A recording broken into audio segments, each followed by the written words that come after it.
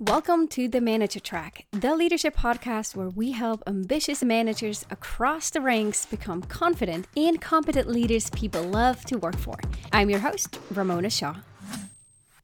In today's episode, we're going to talk about how to navigate difficult conversations. You know, those conversations when you feel like, I should say something, I feel something, but I don't know how to communicate that. Something is bothering me, but I don't want to create a conflict or ruffle any feathers. But you know there's something deeper inside of you, something that you're feeling or thinking that you're not actually communicating. That's kind of what makes difficult conversations difficult, right? Because there's more than what the eye can see. And I bet you can resonate and relate to some of those experiences that you've had in the past, or maybe a difficult conversation that's coming up that you know you need to hold. So during this podcast, I'm going to tell you a little bit more about what makes conversations difficult. We're going to dive into how to navigate those, meaning how to actually hold those conversations so that they're effective and you're responding well to their feedback and their comments, and you're actually getting to a solution by the end of it versus letting it go on and on and on, right? Because you're having one argument versus the other. By the way, this is based on a training session that I held with the members of the Leadership Circle. If you're looking for ongoing in-depth trainings and coaching in a group environment with people who are in similar shoes, who are leading and trying to consistently learn and grow as a leader to their team, then check it out at www.ramonashaw.com/leadership-circle. So let's kick it off. So what makes conversations really difficult? So there's been a lot of research on this, and the common understanding is that there's really three factors that go into this. Number one, stakes are high. This means that you're talking about something that matters, right? It's not about what to have for dinner. Should you go to this restaurant or to another restaurant, or which movie to watch? Those are not typically considered difficult conversations. It's really something that matters, like salary negotiations or feedback about performance or a behavior or conveying a difficult message, especially in the current time where we're going through economic challenges and the COVID-19 crisis. You may have to communicate a difficult message, be the messenger of something that's hard for others to digest, right? So those are difficult conversations. Number two, opinions are opposing. So you may think you're right, the other person may think they're right. You may think it's a good idea, the other person may not see it that way. They may not agree with the decisions that have been made or the course of action you or others have taken. Number three, emotions are high, right? It's something that matters to people. And when those three criteria are met, we would consider those critical conversations. Now, there's also an internal part to it. Because what I find through coaching conversation is that it's generally when we want two different things. So for example, we want them to stop doing something, like to stop being late to meetings, as an example. But at the same time, we also want them to like me. So now I have this conflict that I feel the tension, the dilemma that either I can tell them and give them the tough feedback and hold them accountable, but then I might jeopardize them liking me. And I kind of want both. So then we're in the situation where we have to choose. And that internal dilemma makes it difficult. Now, if you have complete authority and you don't care what the other person thinks, and you're just giving a command, for example, or you're giving that feedback and you don't care, then it's usually not difficult. It's like giving an order. That's not a difficult conversation. But it's often that we do care what they think, and so this inner dilemma occurs. Now, if we avoid the problem because we sense the dilemma, what happens over time is that we can start feeling taken advantage of. Our feelings may fester. We may feel weak because we feel like we don't have a voice or we're not really speaking up. Or we may also notice that we lost an opportunity to improve things. But then on the other hand, right, if we confront the problem, then things could get worse. So that is that struggle. And like anything else, it boils down to this success principle that you have to prioritize long-term benefits over short-term gains.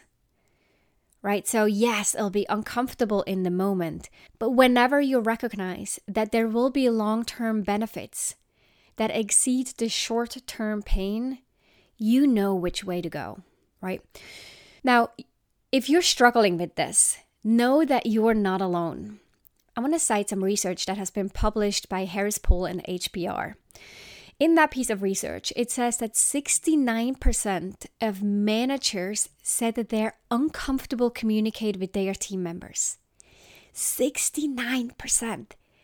That is huge. They're feeling uncomfortable communicating. So if you have the experience that you feel it's a struggle or it's uncomfortable, then no, there's nothing wrong with you and nothing wrong with your leadership style. It's just part of the job. Now, 37% of the managers that were surveyed are uncomfortable giving feedback, which also means that if you feel this discomfort, you're not alone. Now, the key here is that even though it is uncomfortable to communicate, to have difficult conversations, to give feedback, you still do it. You do it anyways. Now, there are a few things that I can share with you to make this easier, right? So in the moment when you realize this is what's going on, and yes, there'll be short-term suffering, but there will be a long-term benefit that outweighs my short-term suffering, then you know what you need to do. You need to have that conversation as soon as possible. Okay, so I was saying that there are a few things that can make this easier. And I want to start off by talking about the mindset. Because when we shift our mindset about the conversation and we don't see it as such a difficult, hard thing, an uncomfortable thing, but if instead we look at it as an opportunity to learn and to grow, we're taking so much of the pressure and the weight off of our shoulders. So there's two things to consider. Shift your mindset from thinking that this is about delivering your viewpoint or delivering your feedback.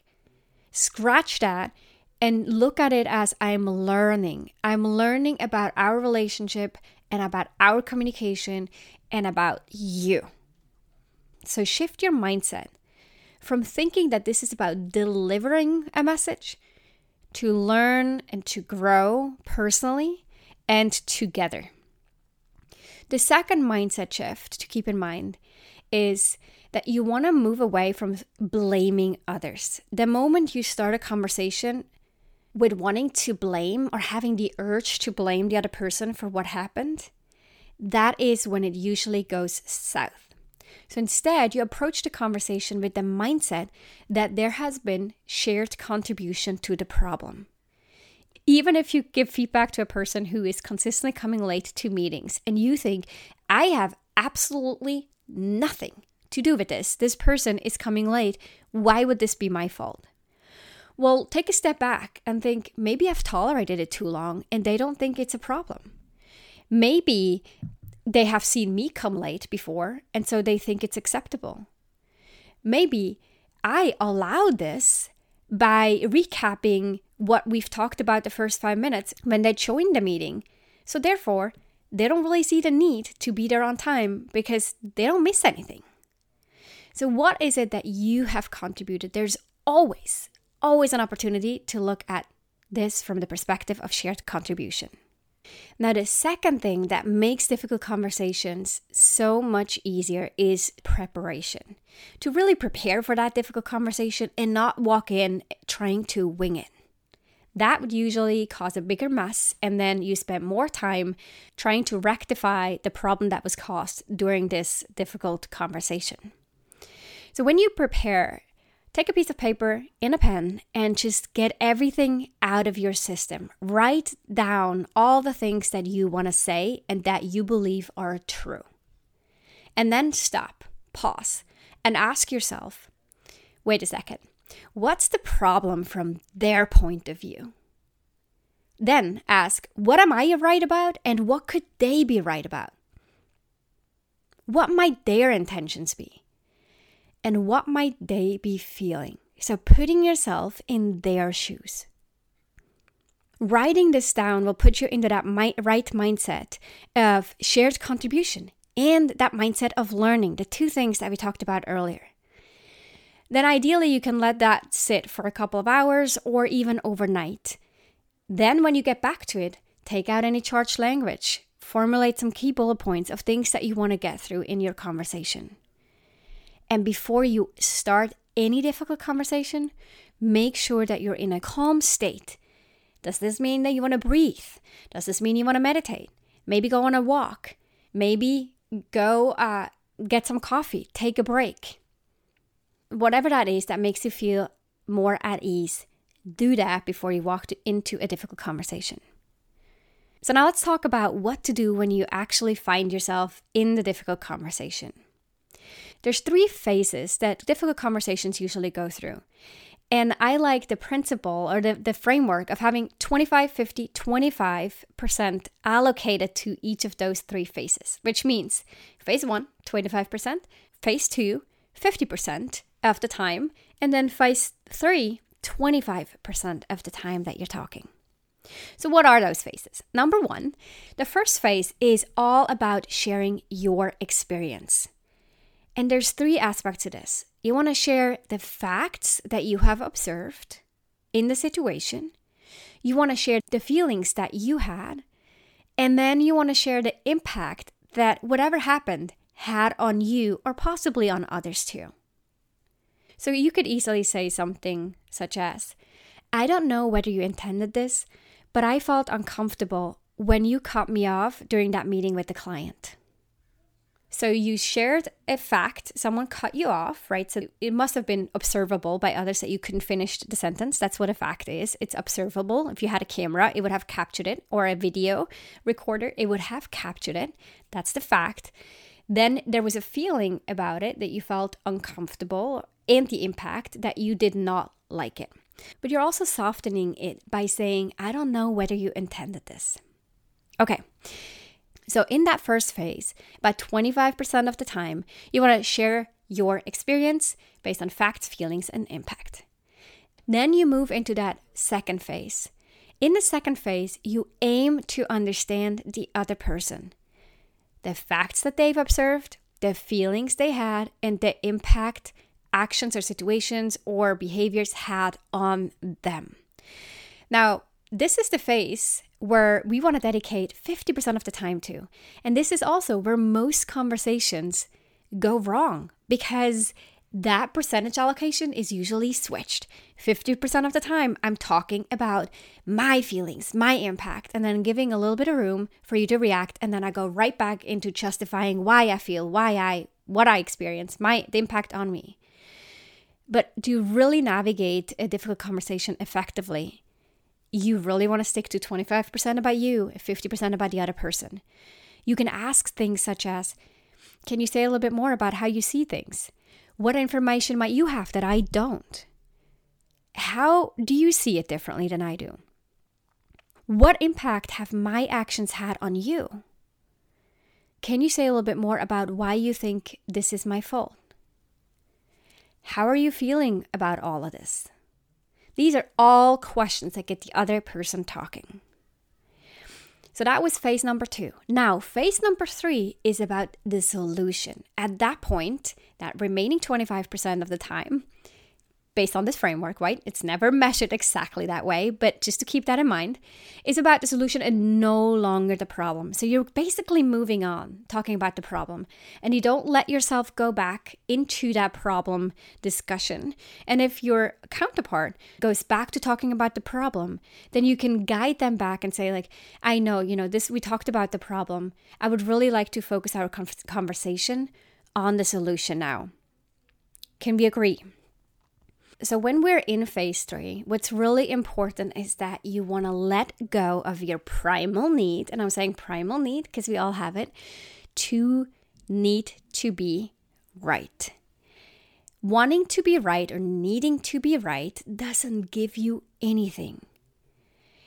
Even if you are being right and you then walk away, the other person knows, okay, you were right. You walk away and you think, I was right. It is not a win. It's still a lose because you feel disconnected. You as the person feeling right feels disconnected. The person who thinks that you're right because you convinced them somehow also feels disconnected. it's a lose-lose. And when, on the other hand, you get over the need to be right and your aim is to be effective, then that's what eliminates the need for defensiveness. The other person feels heard, and you can actually have that conversation around a solution. You could say something such as, "It doesn't matter which one of us is right about that. Our current way of interacting doesn't work for me. And I want to find a way that works for both of us. So let's talk about possible solutions." That helps you take that conversation forward and actually get to a good outcome. Now, if you notice the other person keeps going back to the problem, then it might be that they don't feel heard yet. And people will resist until they feel heard. So acknowledge their feelings by letting the other person know that what they have said has made an impression on you, that their feelings matter to you, and that you're doing your best to understand their feelings. Ask more questions. Ask what they're looking for from you, what they need from you or from someone else, so that they can start talking about a solution. So if they resist any solution, then go back and make sure that they feel heard.